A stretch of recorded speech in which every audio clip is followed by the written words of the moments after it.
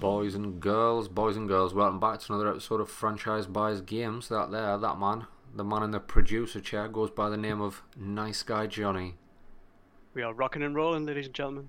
I was gonna jump in with have you watched Afterlife Season 2 yet? Yes, binge watched it last on Sunday night. I was gonna fucking jump in with that's not his only nickname. Yeah. Johnny the cunt. The nonce. Nah, that's the producer of the show, Nice Guy Johnny. Still trying to get a handle on old franchise, it seems, and I'm still here, still using the C-bomb, still drinking on the job. Yeah, but sending through run sheets. I knew I'd break you. Well, do you know what it is? Somebody's got to do it. I brought a producer on thinking, the producer will sort of run a show out. I'll not just have to ramble my way through and end up talking about like 3 weeks of being 15 randomly when I talk about fucking cornfields or something. But here we go. Turns out you're surplus to requirement. Turns out you're a producer all along.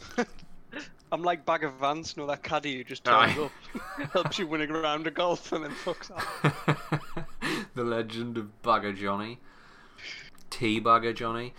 Boys and girls, this is Franchise Buys Games. It is your weekly roundup of all things news that happened in the gaming sphere.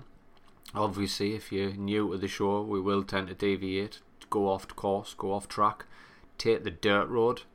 Something I'm quite giddy about. taking the dirt road. But anyway, we'll start this show the same way we start every episode. Johnny, what you been playing? Well, I've still been playing Final Fantasy VII. Have you finished it yet? No, I haven't, and it's busting me balls a little bit, to be honest. I finished it, and I want to talk to you about it. I want to talk to you about the ending of the story, because I can't say any more. Because I can feel a spoiler in the back of my throat. No. I want to finish it, and I'm ploughing on, but my God, when you just like it, just it's infuriating with its pacing issues sometimes. Okay. 100% agree. 100% agree. That's my one overriding con for that game, is its pacing, and the fact that they drop these chapters in that are nothing but little side quest chapters. And I know some people have celebrated them, and it's like, lets you get immersed in the world, and I get that. I'm down for that, but make it feel more organic. Don't make it feel like you have to slam the handbrake on the fucking main linear story to crowbar in a chapter where it doesn't follow the story at all. This chapter's got fuck all to do with the story. This chapter is just side quests. But you know the issue? Make them organic. Sprinkle them in amongst the other chapters. Do you know what I mean? Like you had a handful of pomegranate seeds on a fucking, I don't know, what do you put pomegranate seeds on? A salad. Just sprinkle the side quests in. Don't you just fucking dedicate 3 separate standalone chapters to them? Don't just lob a whole pomegranate in your face. Don't just fucking. Don't expect us. Don't bring me out a pomegranate betwixt me starter and main course, a pomegranate and a hairpin, and just expect us to eat the full thing by itself. That's not the way I like to do me pomegranates. So where are you on Final Fantasy VII? Where are you? Right. So you let me know that the last section of side quests were a ball ache. Mm-hmm. Right. So I went right. I decided I thought I'll have a go, right, and I probably did the hardest one first. Went to the sewers underground one. Right. Okay, yeah. And that side boss, mini boss, whatever, is, I don't know. I've either forgotten how to play the game or the difficulty just ramped up and I didn't expect it. No, he. I'm trying to think of his name now. I can't remember his name. The guy with the horns. Aye. Got like chains hanging off him. Yes. Yeah, calls in fucking backwashes of water. Well, there's him. There's the one that Corneo keeps. No, spoilers. There's that one, but then there's the side mission one when you go back down to the labs underneath. Yes. You got to go all the way. You got to go all the way through, get your ass kicked by. Yeah. Like leveled up monsters, and then have a boss fight. Yeah, another one you may know. It's the one behind the door that I originally thought Red 13 was going to be behind. because I thought they were going to change the story up on Red 13, but I was wrong. I was wrong on that count, and it turns out it's a later boss. Yeah, that would have been nice. Because I went there, lost to him about countless times. I mean, you know what? I'm just gonna. I know that I can come back after Endgame and redo some of this. Yeah. Right. And so that's what I thought. I'll just plow ahead. But I think not doing those side missions. So now I'm going over the wall, so to speak. Yeah. Point of no return, but I feel because I haven't done any of those side missions, I've missed out on farming XP and AP. Yeah. And I'm not strong as I should be. What level are you at? 20 something. 20 something. 29. 29? Maybe? You might 29? be there or thereabouts. Like I know. You might struggle a little bit, but it shouldn't be undoable. And that's the thing. I mean, you want it to feel a little bit like of a challenge. Aye. And the one thing it's bringing back to me when you lose these fights and things like that, is that FF7, the original, was hard. 100%. And you'd get full-on rage when you couldn't do things. It's not a game. It's not a game you can play in a bad mood. Nah. Whatsoever. Nah. Because if you're in a bad mood, it puts you in an even bigger of a bad mood. Aye, especially if you get fucked. Like, there's a couple of bosses in that game where I felt like I was absolutely spanking them, and the boss fight was going really well, and then all of a sudden, like, it's got a fraction of health left, and it drops one move that wipes out, knocks unconscious two of my team, and nearly kills the third. So I'm running around with fucking Tifa or something, and I'm like, shit, I need Phoenix Downs. Also, can I just, now that I've mentioned it, I wanted to talk to you about this many weeks ago, but the one thing that I never made the connection with playing OG Final Fantasy VII, and that I think the new game has done phenomenally well, it's like the new game, it dives more into the reasoning behind things that happen in the game, and it's more descriptive, and it just fleshes everything out a bit more. I thought in OG Final Fantasy VII, when I got the portion which brings people back from unconsciousness, which is called a Phoenix Down, I thought that was just some weird funky Japanese name. I did not put two and two together. And then in this game, it's called a tuft of Phoenix Down, and it's as if the down, like the feathers of an actual phoenix, known for its comeback from the dead capabilities. And I'm with you on that one. Never made the connection until it was just like a tuft. Tuft. Made much more sense now that I realise it was an actual feather of a phoenix. Makes a lot more sense. So thank you, Final Fantasy VII Remake. But I still love it, and I hate it in some ways. But that's the whole beauty of the game, and I'm still chucking away. And hopefully by this time next week, it will be done and dusted. You need to finish that fucking, mate, because we've got to have a serious conversation about the ending. Well, yes, and also I need to clear some space on my PlayStation from the news for the other game I've been playing this week. What's coming this week? No, well, it's the patch for Warzone. Isn't it? Fucking hell! Another 30 gig patch for Warzone. Opens my up. PlayStation can't take anything else. Well, I know this is well trodden ground at this point. It's spread to the other Panthers now. I'm glad it's not just me. I'm starting to see it just catch on, not unlike the T virus from Resident Evil 3, which I have been playing this week. But I'll get onto that in a minute. But I'm just seeing this catch on of everybody just running out of hard drive space, and I'm like, how is this possible? But then I realised I'm obviously. My Call of Duty's on my Pro, and I've got a terabyte in the Pro, so this isn't an issue for me. I've got that. I've got that standalone hard drive ready to go. When PlayStation looks like it's going to fill up, I'll just plug that hard drive in. It's there. It's ready to go. On my Xbox, I've got the 3 terabyte hard drive plugged into it. I mean, storage ain't an issue, is what I'm trying to say to you. But then when I see you fall foul of this storage, and then I see another one of the Panthers falling foul of this storage. Unbelievable. Poor planning by the lot of yous. And that is why I am the leader of the Sky Panthers. You got to qualify good internet. And by good, we mean suit your standards. If you want to get promoted anyway, if you want to rise up the ranks of the Sky Panthers, good internet sensible storage solutions. I don't know. 8 weeks of lockdown, your conservative values have come straight through. Fuck safety nets.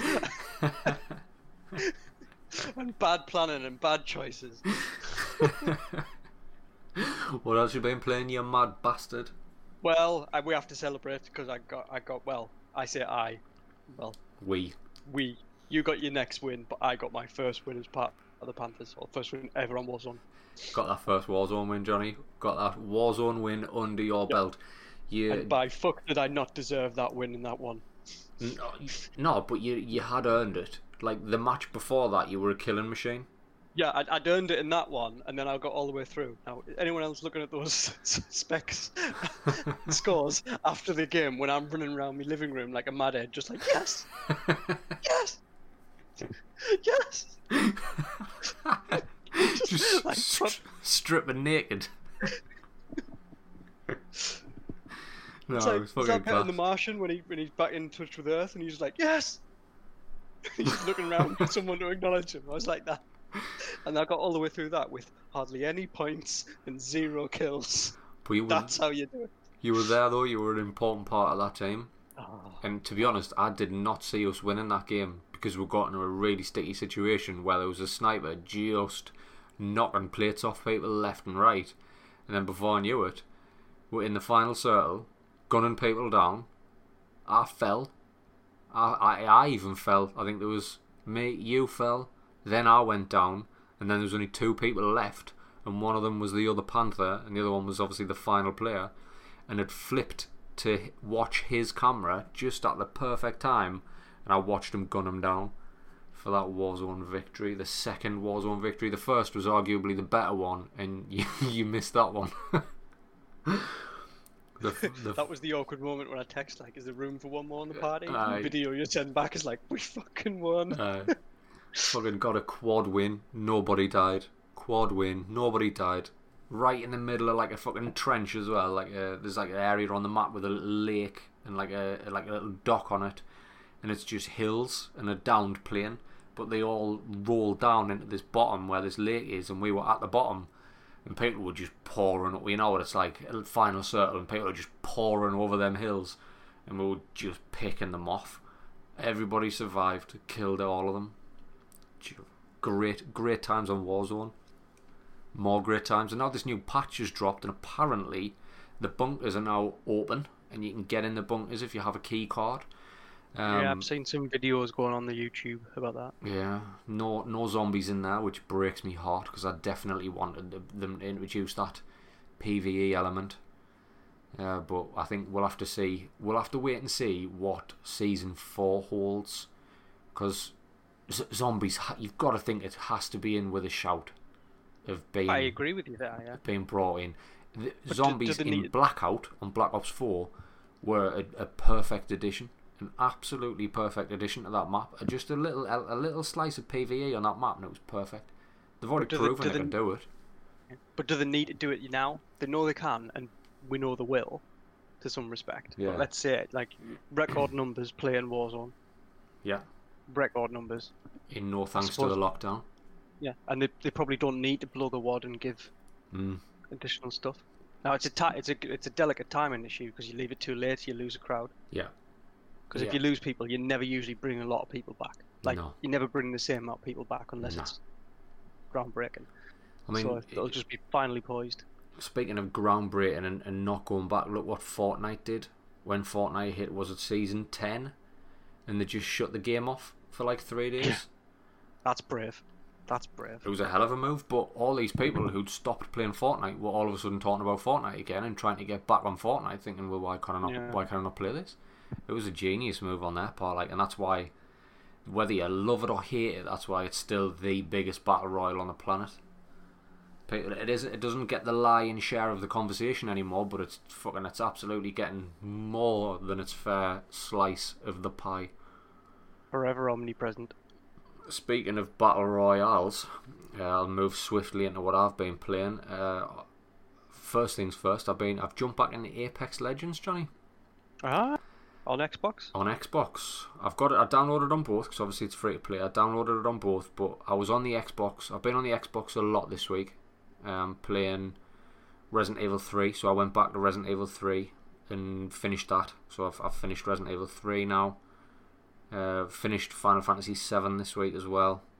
Well, that's how I've been abusing my free time, essentially. Getting them Warzone wins, boxing off all these games that have just been mounting up. So I finished Final Fantasy 7, which we can't talk about yet, but I'm feeling like we might do just a little spoiler cast or something. If we'll record it, but if for nothing else, it's just for me and you, really. No, let's do it. Let's do it. We'll do a spoiler cast for Final Fantasy 7. So when that was done, I went back to Resident Evil 3, boxed that off. Very much enjoyed my time with Resident Evil 3 as well. Quite a short campaign. I think I tried to do absolutely everything. Like, I wanted to see everything. I wanted to unlock everything in my first playthrough that I could. So that pushed my playthrough somewhere around 7.5 hours for a full campaign. So quite a short campaign, but yeah, still really enjoyed it. And then condensed and enjoyable. Yeah, and it breaks my heart a bit because there was a lot of it that was like, oh god, this is just the assets from Resident Evil 2. Like you haven't done anything. This is just the Resident Evil 2 assets, the police station, all of that. That's just still in there. It's the same fucking bits. Everything's still there. But moved on to that, and then I started playing a little bit of Apex because I'm enjoying Warzone. Don't get us wrong, I'm absolutely loving Warzone, but I know season 5 of Apex dropped with Loba. That's her name. I think last week I called her Yoga last week, but whatever. And I thought, Yoga Flame. I was like, do I want to get back into this? So I did. Give it the update. I didn't pay for Loba. I did, however, go back and pay for Revenant because I thought he was just cool as fuck, so I bought him. And I've just been playing Apex again. Enjoying it, mate. Enjoying it. It's a nice change of pace. Has your experiences with Warzone changed how you play Apex? Yes, 100%. Absolutely 100%. I can't quite quantify it. I can't put it into words or give you like a bullet pointed list of Warzone has improved my Apex game via A, B and C. It's just the second game I jump back in, I had like 5-6 kills and we came second, and that was just with 2 randoms. Mm-hmm. But that's what Apex is the battle royale that made jumping in with randoms perfectly fine, because that ping system was fucking superb, and every other battle royale's took it now and implemented it, but Apex was there first with that. And it's so good that it makes playing with randoms a breeze, an enjoyable breeze. It's interesting. Aye. Well, I've got plenty of space on my Xbox, so I might download it just for. I'm game. If you want to get back into Apex, because I don't think the Panthers will come with us on this one. They're very much a Warzone based squad at the minute. So if you want to get it Apex for the Xbox, I'll jump on now. Yeah. I'll see if I can win another battle royale. Or coast my way to victory like I normally do. Why the hell not, mate? A win's a win. You look in the history books, a win's a win. Johnny, we'll move on. We'll move on to a selection of choice cuts for this week. It's been a bit of a bumper week for news. It has. These are the fucking halcyon days, these, aren't they, when it comes to news? When you look back what we've had in the past couple of weeks, absolutely fucking busting at the seams with hot drops. Big old hot drops. So we'll get into the choice cuts for this week. I think first one we'll jump into is Epic unveiled the Unreal Engine 5 running in real time on the PlayStation 5 with a tech demo that I didn't catch the name of the tech demo, but by bloody heck, Johnny, that did not look fucking nice, did it? It looked beautiful. Absolutely fucking stunning. Night. I can't remember. I can't remember what the demo was called. The only one of these Epic tech demos that I remember the name of, and I could be even remembering this wrong, but I don't know if you remember when they unveiled Unreal Engine 3 or possibly 4, and they did the demo called The Samaritan, I think it was called, and it was the guy who could touch things and like essentially absorb their property and become that property. and you saw him in the street, and there was some sort of hoo-ha going in the street, and it was showing all the nice light and tech and water tech, and then the guy like sees this fighting or some sort of police brutality in the streets or something, and he touches the wall and he starts to become concrete. And like, so it was a bit of a spin on a superhero tale, but that's the only, and I could even have that wrong, but to my knowledge that's the only Unreal Engine tech demo whose name I remember, that I may be misremembering. Well, this one was called Lumen in the Land of Nanite, which isn't the most punchy of title. No. It also sounds like a very colloquialistic way of saying good night if you're from the northeast. Nanite. Nanite. That's what we say up here. To kids, anyway. We don't say it to other adults. But like, if there's a child, you're like, nanite.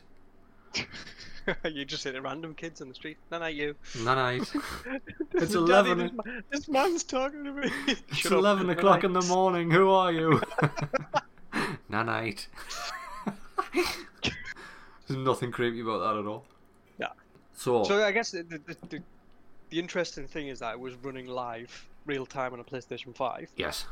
To which one of our friends said, doesn't look anything that great. This man has questionable credibility, so we can't go off what he says. But he did have a point.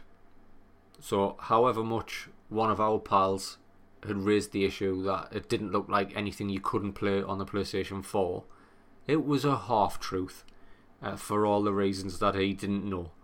So that demo, it couldn't run on a PlayStation 4, it absolutely couldn't, but it could run on current gen. The Xbox One X could have played that game because that game was 1440, which is 4K, and 30 frames per second. It wasn't a 60 FPS demo, and it didn't, because it's Unreal Engine 5, it's got its own lighting engine in there, so it wasn't using ray tracing as we know it. It was using some sort of in-house lighting effect, not too dissimilar from ray tracing. But without the ray tracing, without the 60 frames per second persistent, and playing in 4K, technically by rights, yes, the Xbox One X could handle that. So it was sort of a half truth, but that's not to take away from the fact that the game was absolutely fucking stunning, and it gets into the window of conversation whereby, what are we expecting this generation to generation jump to look like? Exactly. Are we, as we've said in the past couple of weeks, as gamers, setting ourselves up for a fall here because we're expecting the finest quality ray tracing, 1440, 60 frames per second, or like Dirt 5, 120 frames a second in every game?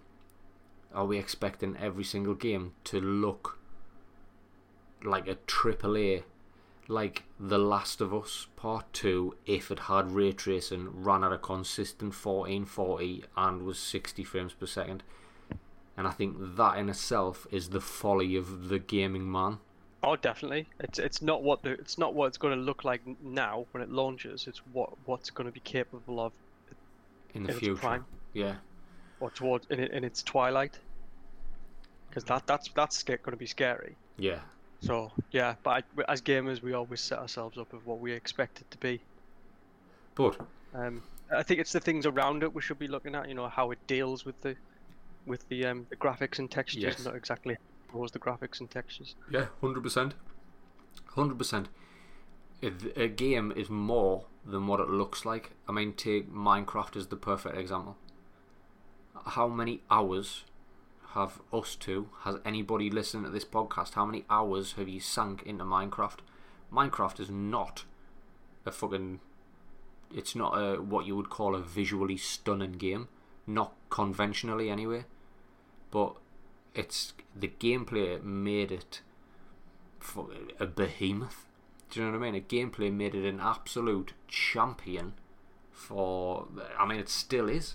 It's fucking Minecraft. Do you know what I mean? It's still arguably one of the biggest games on the planet, and the graphics is it's all blocks, all shoddy textures, but that's all part of its charm.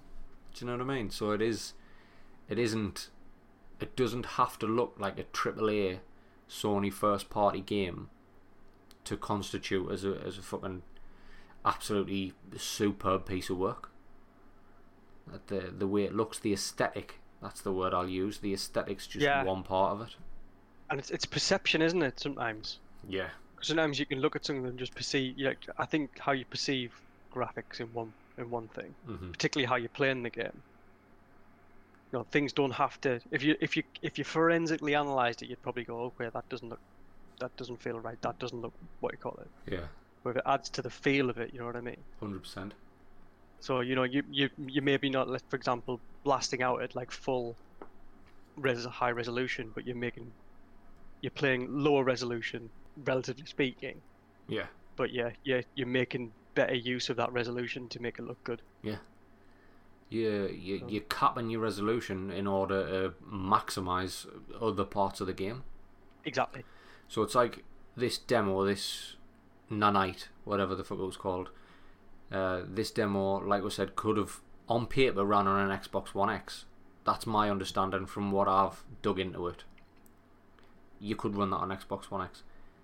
The thing that really blew my mind is that there was no clipping, there was no stutter, there was no frame rate drops, and it was a seamless transition where it did look like it was going to have the current gen trick of hiding a loading screen within the game, which is something God of War did incredibly well. So God, and Final Fantasy to some respect. Final Fantasy does it as well. Yeah. So in order to hide a loading screen within the game, you put a part of the game where somebody has to squeeze through something tight for an extended period of time. That is you in a loading screen. That's a loading screen hidden within the game. Yep. There was one element of that at the beginning of the demo where she was squeezing through a crevice, which I could forgive, because after that point it went from gameplay to cutscene to gameplay to cutscene seamlessly without any loading at all, and with no drop in frame rate, no stuttering, nothing, no clear transitional point. It just happened. And then at the end, where the flying sequence, absolutely fucking stunning. Absolutely stunning. That would push any current gen tech to get that scene running. The amount of moving parts in that scene for it to go as seamlessly as it did and look as pretty as it did, gets me all moist. That's what we've got to look forward to on the next gen. And that's the kind of thing how it's going to be. I don't know, just the change in the feel of games. You know what I mean? The pacing of things, of not having to go through some animations. Yeah. Which we all know what they are. Aye. Yeah, we've been there. We've suffered through them. So it gives PlayStation some bit more street cred. It did. Something that they needed, I think. Something they needed at the minute was for that Unreal Engine 5 tech demo to be attached to them. Because that was in a week where Xbox had came out with horrible messaging about gameplay on the next gen, showing nothing anywhere near as pretty as that. Hang on, I stand corrected. What was that first game made up by that one guy? What's that one fucking called again? I cannot remember. Hang on, where's me notes? It's escaped us for now. It was the very first game in the Xbox showcase of third-party games. Something Infinite? Yes, that was it. Something Infinite. Fucking it's gone. It's Ethereal Mind Time Infinite. Something. Game that was a bit confused about what it really wanted to be. Something Memory Infinite. I don't even know where my notes are, Johnny. That game anyway. That game looked next gen, but nothing else did. So in a week where Microsoft had a load of games that looked like they'd run on the current gen attached to it, and its next gen brand, PlayStation came out with their name attached to that, which was absolutely fucking stunning and a boon, an absolute boon for them. Definitely. What else has been going on in the news, Johnny? What else we got here? Well, we had the sliding on keeping the PlayStation tight. We had the Goats of Tsushima State of Play. The old goats of Tsushima. Sorry, you can get it. What was it? Ghosts of Tsushima. Ghost of Tsushima. Or goats of Tsushima. I'm fine with that. I'm absolutely fine with that. Yeah, so we had the State of Play. I'll let you take this one while I fucking wet me whistle here. I'm drying up. So the extended presentation on that, where we saw a lot of gameplay footage and what the parts of the gameplay features and what the game's kind of about. Mm-hmm. And I've got my notes for this one. Oh shit, son! It's almost like he's not doing it off the top of his head. What an absolute professional! It does look pretty. It does, doesn't it? Consummate professional. It looks absolutely stunning. It's stylish as fuck. Like it's drenched in style. Mm.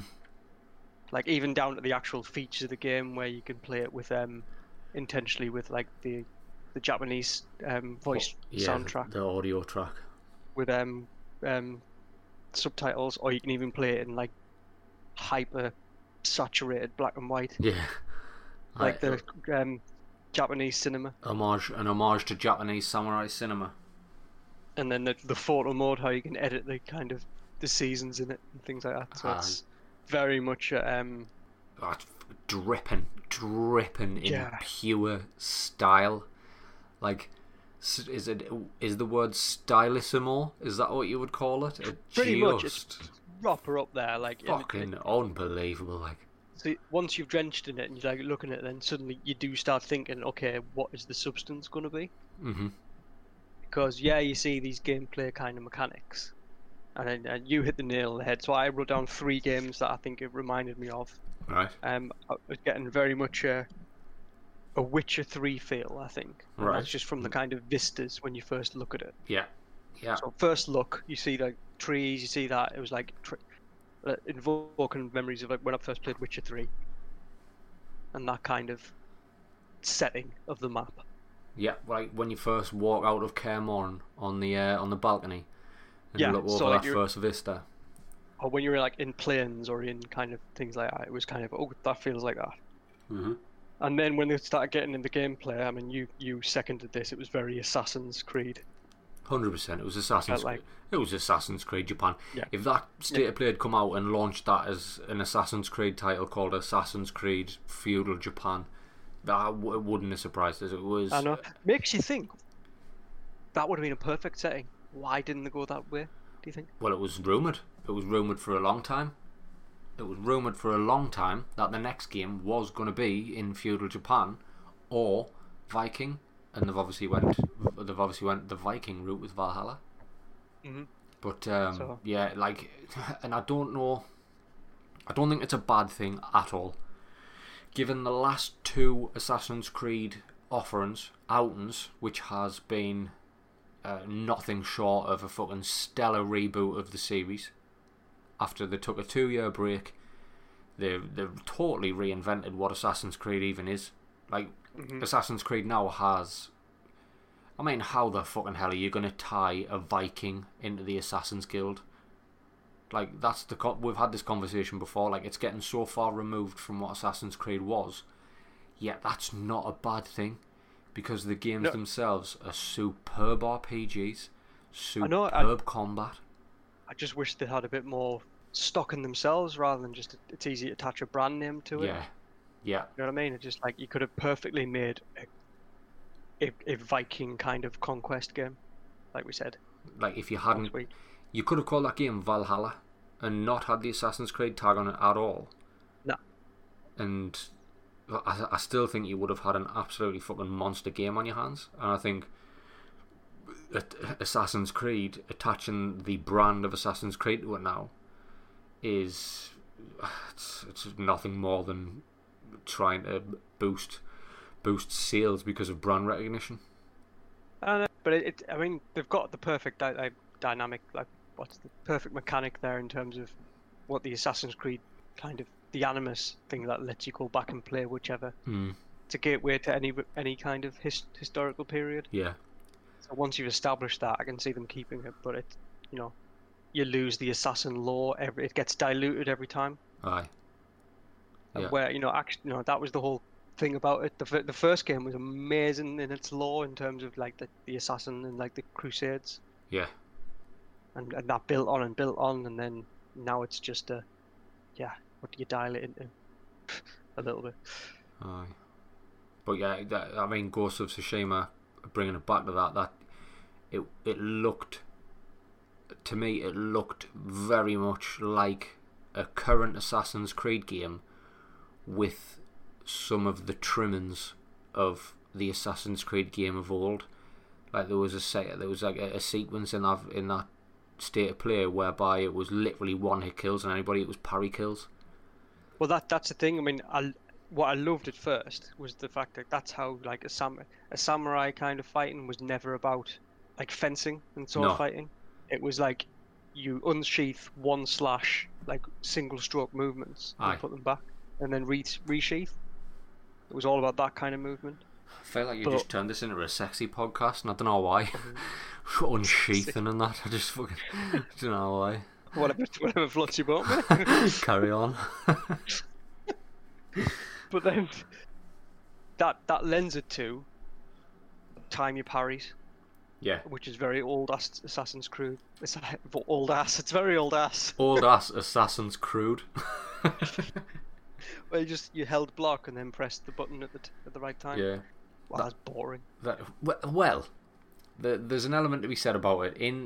In Assassin's Creed of you fucking the OG Assassin's Creeds, it got boring very quick in that combat. You could literally fight 100 guys, and you would just time in your parries, and that was it. That was all your combat was. But then again, that game was never supposed to be played that way. No, that is true. But if you're talking about parrying, and if you look at the likes of any sort of From Soft game, any Soulsborne, parrying is a huge part of that game. That's how you increase stagger meters and all sorts. Like Sekiro, parrying is how you get somebody to be in a state where you can perform a death blow. And he was, is he a ninja? Is he a samurai? The lines blurred a bit in Sekiro. But it's like you say, for a samurai, that was samurai combat. It was standing and planning, staring into a bloke's eyes for about 10 minutes, and then you make one move, and you want to end that combat in one move. That was samurai combat. It was who had the bigger prowess, the bigger fucking brain to end the fight in as little blows as possible. And I fully agree with that, how it looked, and 100%. And the style of that. It's how is that going to work from a gameplay point of view, because you can't ascertain that without holding the pad and doing it yourself. Well, I think that's why they've leaned into this multiple playstyles in it. You've got the samurai and you've got the ghost, and I'd imagine your playstyles. So it was. I mean, there's news came out today. I think Nebellion on Twitter had leaked something whereby you can switch effortlessly between the different playstyles, and I'd imagine the samurai playstyle is this dueling, one-on-one.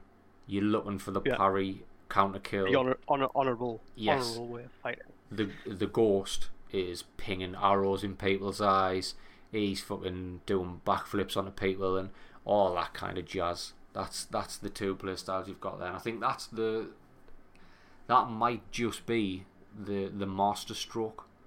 So for those who do want to play it with original Japanese audio track, not original, sorry, but like they want to play it with the Japanese audio track, and they want to play it in black and white as a homage to these samurai movies, and they want to get into the kind of samurai combat whereby this really in-depth photo mode they've got going on that can create their own fucking samurai movie, like putting like fucking splashes on there, putting transitions in there, putting fucking titles on there, like all of that.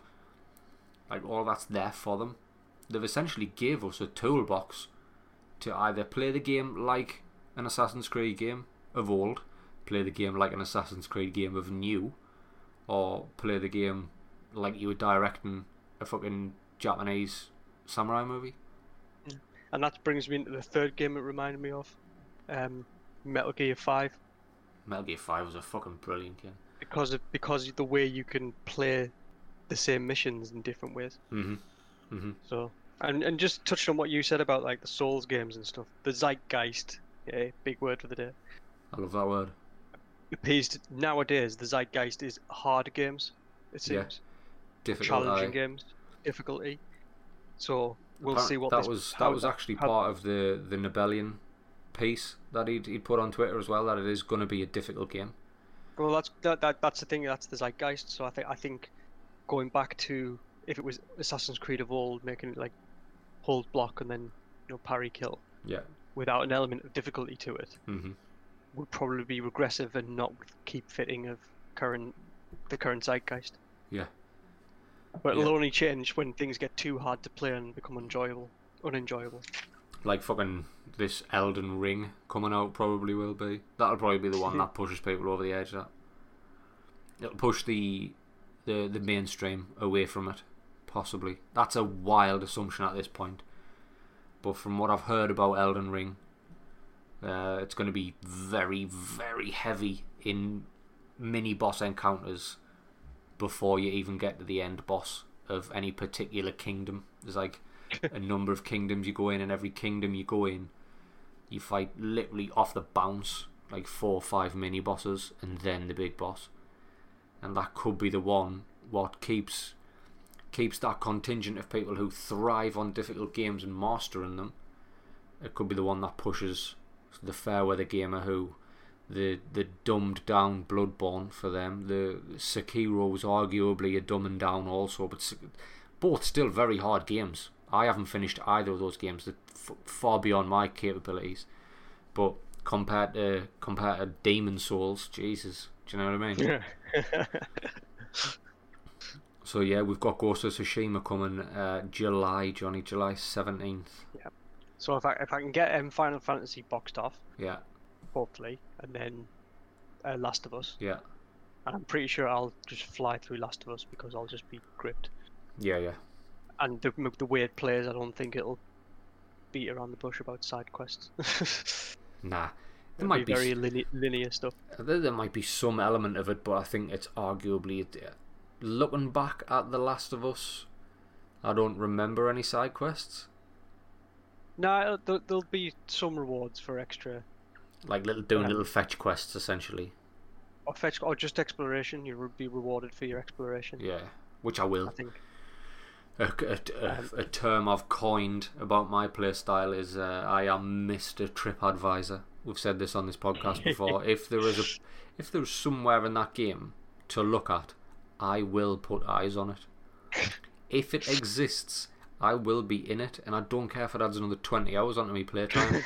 I am in there, and I don't care if I've forgot what the entire story is about. This is why I've bought and owned Skyrim on every platform it's ever came out on, and never finished it. Skyrim. That's one thing that should be on Game Pass. Skyrim. Uh-huh. Well, probably it will go that way. They've got Fallout titles on there. So yeah, with this and this rounds off the PlayStation, and for something that when I got my Xbox One, I thought I'd drift away, but it's what a swan song that we keep saying that PlayStation 4 is having. There's a reason PlayStation dominated this gen.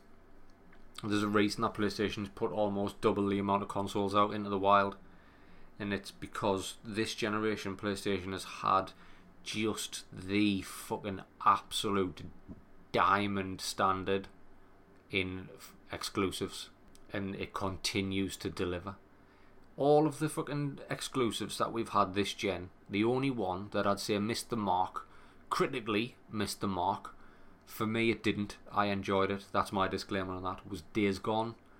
But other than Days Gone, every single exclusive has just been a solid fucking 9.5/10 out of 10. Because I'll hold my hand up, I've still got to go and play Spider-Man. That is a horrible, horrible admission. People are going to wonder why I've even got you on this show. It's time to trade you out for another one of the Panthers. You've been demoted. Hey, trade me out for someone else. You'll get his PlayStation 2 graphics. Aye. That looks shite. It looked like that PlayStation 2 graphics. Speaking of brand new games, and speaking of first party exclusives, Nintendo dropped the first of what we can only assume is many trailers on first party Mario titles that are coming out as part of the 35th anniversary celebrations. And I don't know if you saw this trailer, Johnny, but Paper Mario is back for the Switch with Origami King. Have you watched the trailer? Not yet. It's well, you don't want to Switch, so I can let you off for that one. Yeah. But absolutely fucking we've said this before, and I'll say it again. The Switch is the little system that could, because this game, when we talked just not moments ago about it's the aesthetic of a game, and a game doesn't have to look 1440 and solid 60 frames and real life hair physics. It doesn't have to have that to look stunning, because Paper Mario is Paper Mario, and a lot of these little things in here are supposed to be made of paper, and it looks absolutely fucking stunning. Just the whole art style of it. Stunning is a strong word. It looks adorable, but it's not cute. It's not cute. It's fun, but it's a Mario. It's so Mario. I don't even know how to put that into words.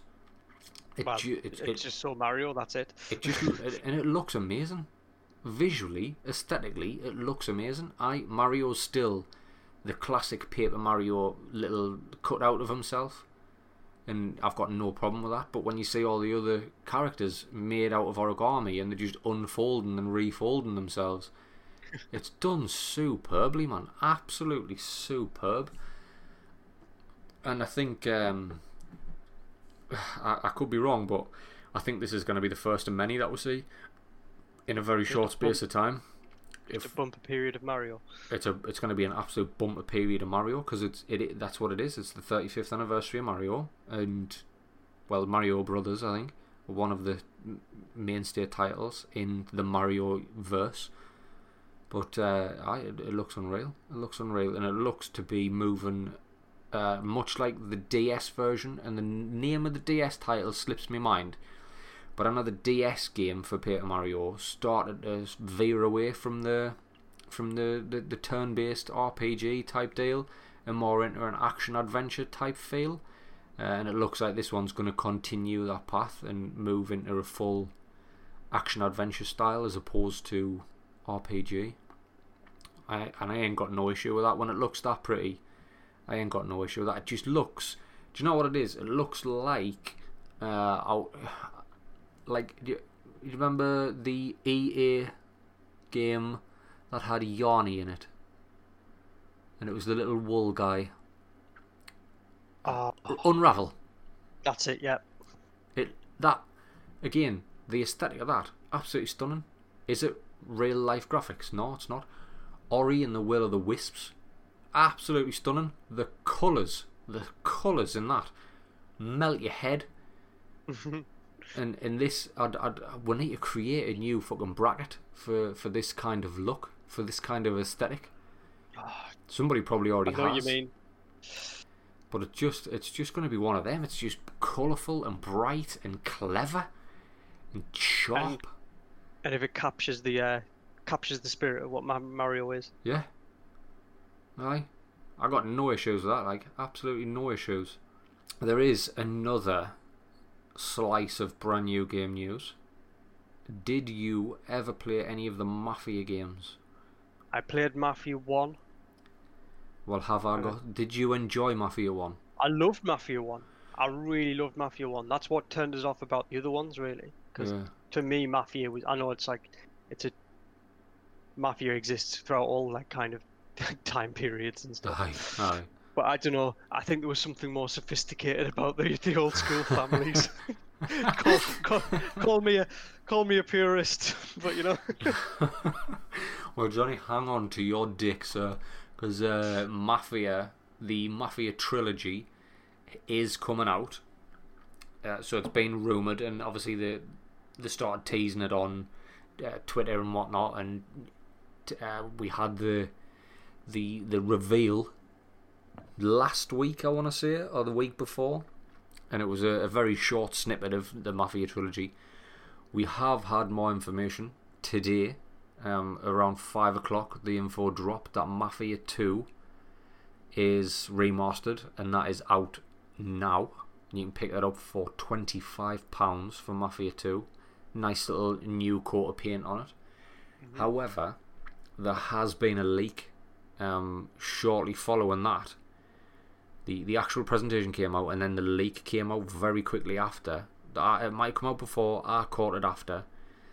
That the trilogy itself is coming out in August, and the trilogy will contain the Mafia 1 Definitive Edition, which is Mafia built in the Mafia 3 engine, so rebuilt from the ground up, new dialogue, new voice scripts, all sorts. So there is going to be some difference from Mafia as we remember it, but Mafia rebuilt in the Mafia 3 engine. That is fucking... That I'm all in for that. I am all in for that. So yeah, obviously I played all the Mafia games, and Mafia 1 was by far and away my favourite game. And that rebuilt in Mafia 3, in the Mafia 3 engine, is gonna be absolutely stunning. There's some stills already doing the rounds just to show you what it's gonna look like. Yeah, and I'm looking at them now, and it looks phenomenal, man. It looks absolutely phenomenal. So we've got the trilogy coming in August, which will be 1, 2 and 3. You can buy the definitive edition of Mafia 2 now, and Mafia 3 now, I believe. Mafia 3 definitely. Yes. But they're all going to come out in a collection in August. So I'm looking on Eurogamer now, kind of, for some prices. So it was like you said, $24.99 a piece for Mafias 2 and 3. Yeah. Released today. Yeah. The Uber enhanced edition of Mafia 1 arrives 20th of August at a cost of £35. Yeah. However, the bundle will cost £50. Now I already own Mafia 3. Yeah. So you should get, hang on, here you go. Mafia 3 players on Xbox One, PS4 and Steam will get a free definitive edition upgrade too. Yeah. But I need to know what this Mafia 3 Definitive Edition is. If it's just a shinier coat of paint, then I'm not bothered. Because Mafia 3 fell off a cliff quick. Mafia 3 started, and I'd say the first 5 to 7 hours were superb. The soundtrack was superb. The graphics were superb. The story was really fucking good. And then it burdened itself, and for the life of us, I don't know why, it fucking burdened itself with these repetitive quests. Just overkill, absolute overkill, and it ruined the full fucking game for me. Absolutely ruined it. So if this definitive edition, if they're going to offer to remove half of the fucking bunts they put in there for the sake of having oh no, we have to put a game out and we want it to be at least 60 hours, so we'll fill it with shit. Like, if you take half of that shit out, I'll go back, I'd play Mafia 3 again. I really enjoyed it for the first part. And if somebody could tell me that it picks up again at the end, and I just have to stick with it and get through these difficult, choppy, shitty bits, then possibly. I mean, I do have the time now. I do have the time. I've been tempted to pick up Mafia 2 now that I know it's out today. It's game is, and you know, the problem is if it's not full of content, we'll feel shortchanged. Like we said the same about Resident Evil 3. Yeah. And its price tag. Yeah. You know what I mean? But then if they just lowered the price by £10, I would have got it. Yeah. You know, it's these small things. So at least here they've kind of, you know, for £50 here, you're getting a remake of 3 games, not just one. Aye, that's the thing. I appreciate one of them's built from the ground up. it seems, and that's justifying why that one will be like 35 quid. But even at 35 quid for a remake, that's not bad. 35 quid, and for the level of content you're going to get in the first Mafia game. Yeah. Which, for me personally, everybody's got different tastes, but the first one was by far the best. In my opinion, anyway. It was just different feel, you know what I mean? It's like, it was like that. It's one of the things how you're going to compete with, let's say, the pinnacle of GTA. Yeah. Yeah. You've got to either go back to style and setting, or make it like even more ridiculous in some ways. You know what I mean? With like Saints Row having its style and aesthetic. And fucking giant purple dildos. Exactly. So you've got to go that way, or back to the rely on your set and setting. Yeah, I mean, to some respects, LA Noire kind of tapped into the Mafia feel of it a little bit. It definitely tapped into the era. Yeah. So it's definitely got an allure about it. 'Cause didn't Godfather come out as a game as well? Mm-hmm. Which was very kind of almost like Mafia, except with the license of Godfather. Essentially, that's all it was. It was Mafia with a license. Yeah, thought so. Mafia with the most famous Mafia film license attached to it. Yeah. I'm excited about, I think I'll just play the first one, to be honest. Just because of nostalgia in that. For 25 quid, I am tempted. I'm tempted to pick up Mafia 2 and give it a blast. Sink 10-15 hours into it and just see what happens. Because we've still got some time here before Last of Us. We've still got the best part of a month before The Last of Us comes out. So true. Is it gonna be worth that 25 quid, or do I spend that time on Apex or boxing off something else? Do you know what I mean? You still got the box off. I need to box off Ori and the Will of the Wisps. I need to box that off. I mean, I could go back to the game list, actually. I'd go back to the game list from this year, and I'll tell you what's been bought this year. I won't embarrass myself by going into 2019 and figuring out what needs finishing there. Dreams, that can't be finished. Darksiders Genesis, I haven't. Doom Eternal, I have. Animal Crossing never ends, and I'm sick of work. Bleeding Edge can't be finished. Res 3 finished. Final Fantasy 7 finished. Interessante. Could go back to Death Stranding, I suppose. I've still got to do that. No. And I was on a mission there just to try and just plow all the way through and do the core story missions, but then Final Fantasy came along. And Warzone. Warzone's going to be omnipresent for the next year. 100%, it's just going to be there. And it's like heroin. You get that win, and then that's all you want. You just want that win again. I know. I had to get off last night because I knew I would have pissed myself off. Because I wouldn't have topped that feeling. Yeah. It's like, I'm out. And for that reason, I'm out. You need to get off on a high. That's where gamblers fail, innit? You get off on a high. You never want to be chasing. Yeah. You never want to be chasing. I think that's when your performance drops. Have we got any other news here, Johnny? Just something we touched on, because again, I'm just harking back. I always call the news before it comes. Right. Back in February, one of the first podcasts I think we did, we talked about Anthem 2.0. Yeah. And basically rebuilding the ground up, and then that went deadly quiet. Yeah. Well, there was some news this week, basically to say the news is don't expect any news anytime soon. Pretty much. Saying that it's still in its incubation period and the creation of a new version will be a longer process. And with the current state of the world at the moment, probably even longer than that is worth saying. So, here's one for you. They've put a 30-man incubation team on this, yeah? Mm-hmm. They've come out and said, however long you think it was going to take, it'll probably take longer. Are they... I see this going one of two ways. One of three ways. So the first way is that they've been a bit tricksy, and they're spinning a couple of white lies, throwing people off the scent, and it launches as a free-to-play with the next gen.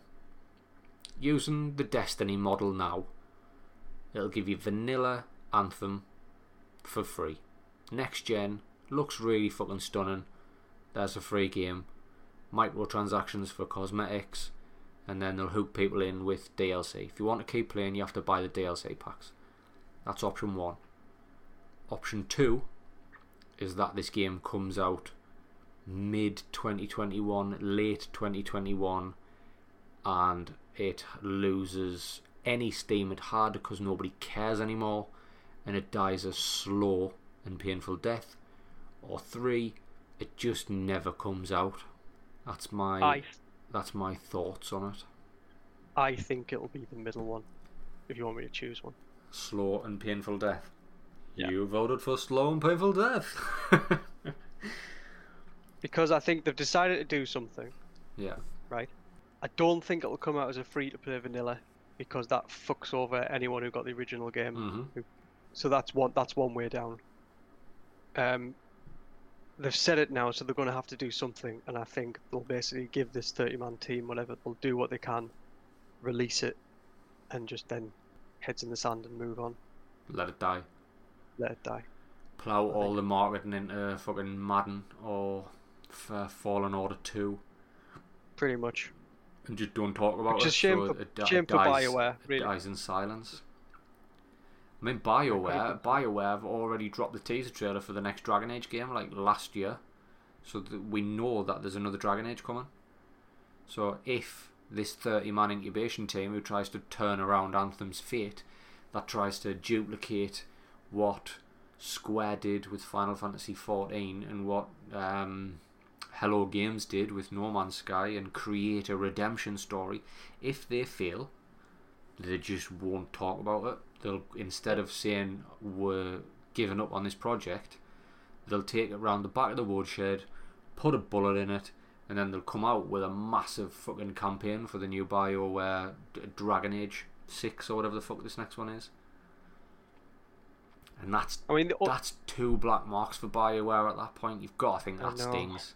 Andromeda and then Anthem. I mean, the only way that this can do it is with a reduced team and given the freedom just to do it, and just will they manage to kind of cook something out? I mean, the best redemption thing with this would be just add more content and polish up the original game, and release it almost like a director's cut, like a definitive edition. Yeah, what we intended it to be. Aye. You know what I mean? If that, or the Snyder cut. Yeah. Doesn't exist, man. Doesn't exist. I've seen it, man. I've seen it. So like that's how I'd love it to happen, because when we played it, it was just something epic about that. What was it, like 40-minute fight? Aye. To down that thing, and it was just, I don't know. I think it just tried to be too big. Could have been condensed. I think there was a couple of decisions made that were wrong decisions. I don't think the game in general was bad. I've said this time and time again that I really enjoyed Anthem when I was playing with the likes of you, with the likes of other mates who I play with online. When I was playing with people I knew and I had my own squad and we controlled the pace of everything as a unit, I had no issue with that game. Yeah, the loot was fucking weird. They didn't really do a lot of cosmetics as far as the loot was concerned, but that didn't take away from the feel of the game for me. Flying around in a fucking Iron Man suit really did it for me. The different kinds of suits you could get, the combat itself, even though the guns, there was no difference between any of the guns visually. The stats on the back end were all different, but the front end was lazy. But still, I had a great time. Like you said, we ended up in a half an hour, 40-minute fucking firefight with some boss, and there was just like ground troops everywhere and the boss in the middle of it, and we're all flying around, and I had a great time with it. But at the same time, when I tried to play that game without anybody else and I ended up with randoms, you always end up with some arsehole who just fucking steamrolls out. He's got no interest at all in TripAdvising this beautiful world in front of him. And I want to spend at least an hour TripAdvising. They just want to steam ahead, get to the checkpoint, which automatically rips me from where I was, puts us on a black loading screen, boots us back in half an hour down the road, And then I watch a cutscene, and then this fucker just scoots off again, and I'm like, where's he going? He's going to do it again. I'm not going to get to take in this world because some arsehole's just rushing through it because he's farming XP. And that was a huge misstep for Anthem, I think. You can't guarantee everybody's always going to be playing with pals with the same goals. No. But anyway, I just thought it was interesting because we talked about it, and I kind of said, hasn't been much Anthem news, has there? And then suddenly, so I think that this is almost saying, yeah, it's on the back burner. Yeah. It's not our primary thought. If something comes of it, great. But if not, we'll just never talk about it again. Yeah, pretty much. Yeah. Anthem? No. We didn't. We had nothing to do with that. That was BioWare's fault. Well, Johnny, have you got anything else you want to talk about this week? I don't actually. No, I think we're done, mate. I think we've gone through the run of show. We've touched on the Unreal Engine running on PS5, Paper Mario Origami King, the GOAT of Sashimi State of Play, Mafia Trilogy, Anthem 2.0. I think we can wrap up the show right there. So, boys and girls, if you've enjoyed what's happened day to day, this is a weekly show. Me and old nice guy Johnny there, boiling the piss off the weekly game news. Not every article makes the cut. Not every article interests us. And this is my fucking podcast. It's his fucking show. No, but in all seriousness, if you've enjoyed what's happened day to day, jump on over to Apple Podcasts or your podcatcher of choice. Leave us one of them 5-star reviews. Spread the news, spread the good word. And we'll just see where we end up. See how many shitty game free codes that I get that I can give nice guy Johnny because I play exclusively AAA titles. I'm saying I am the Brock Lesnar of this podcast, and I will only turn up for the main event. Absolutely. Yeah. Nice guy Johnny is the Seth Rollins who will literally work every house show that you throw my way. I will be there for the big one. Crippled. Can't even do anything now. My mind jelly. Boys and girls, until next time, laters. Say bye, Johnny. Au revoir.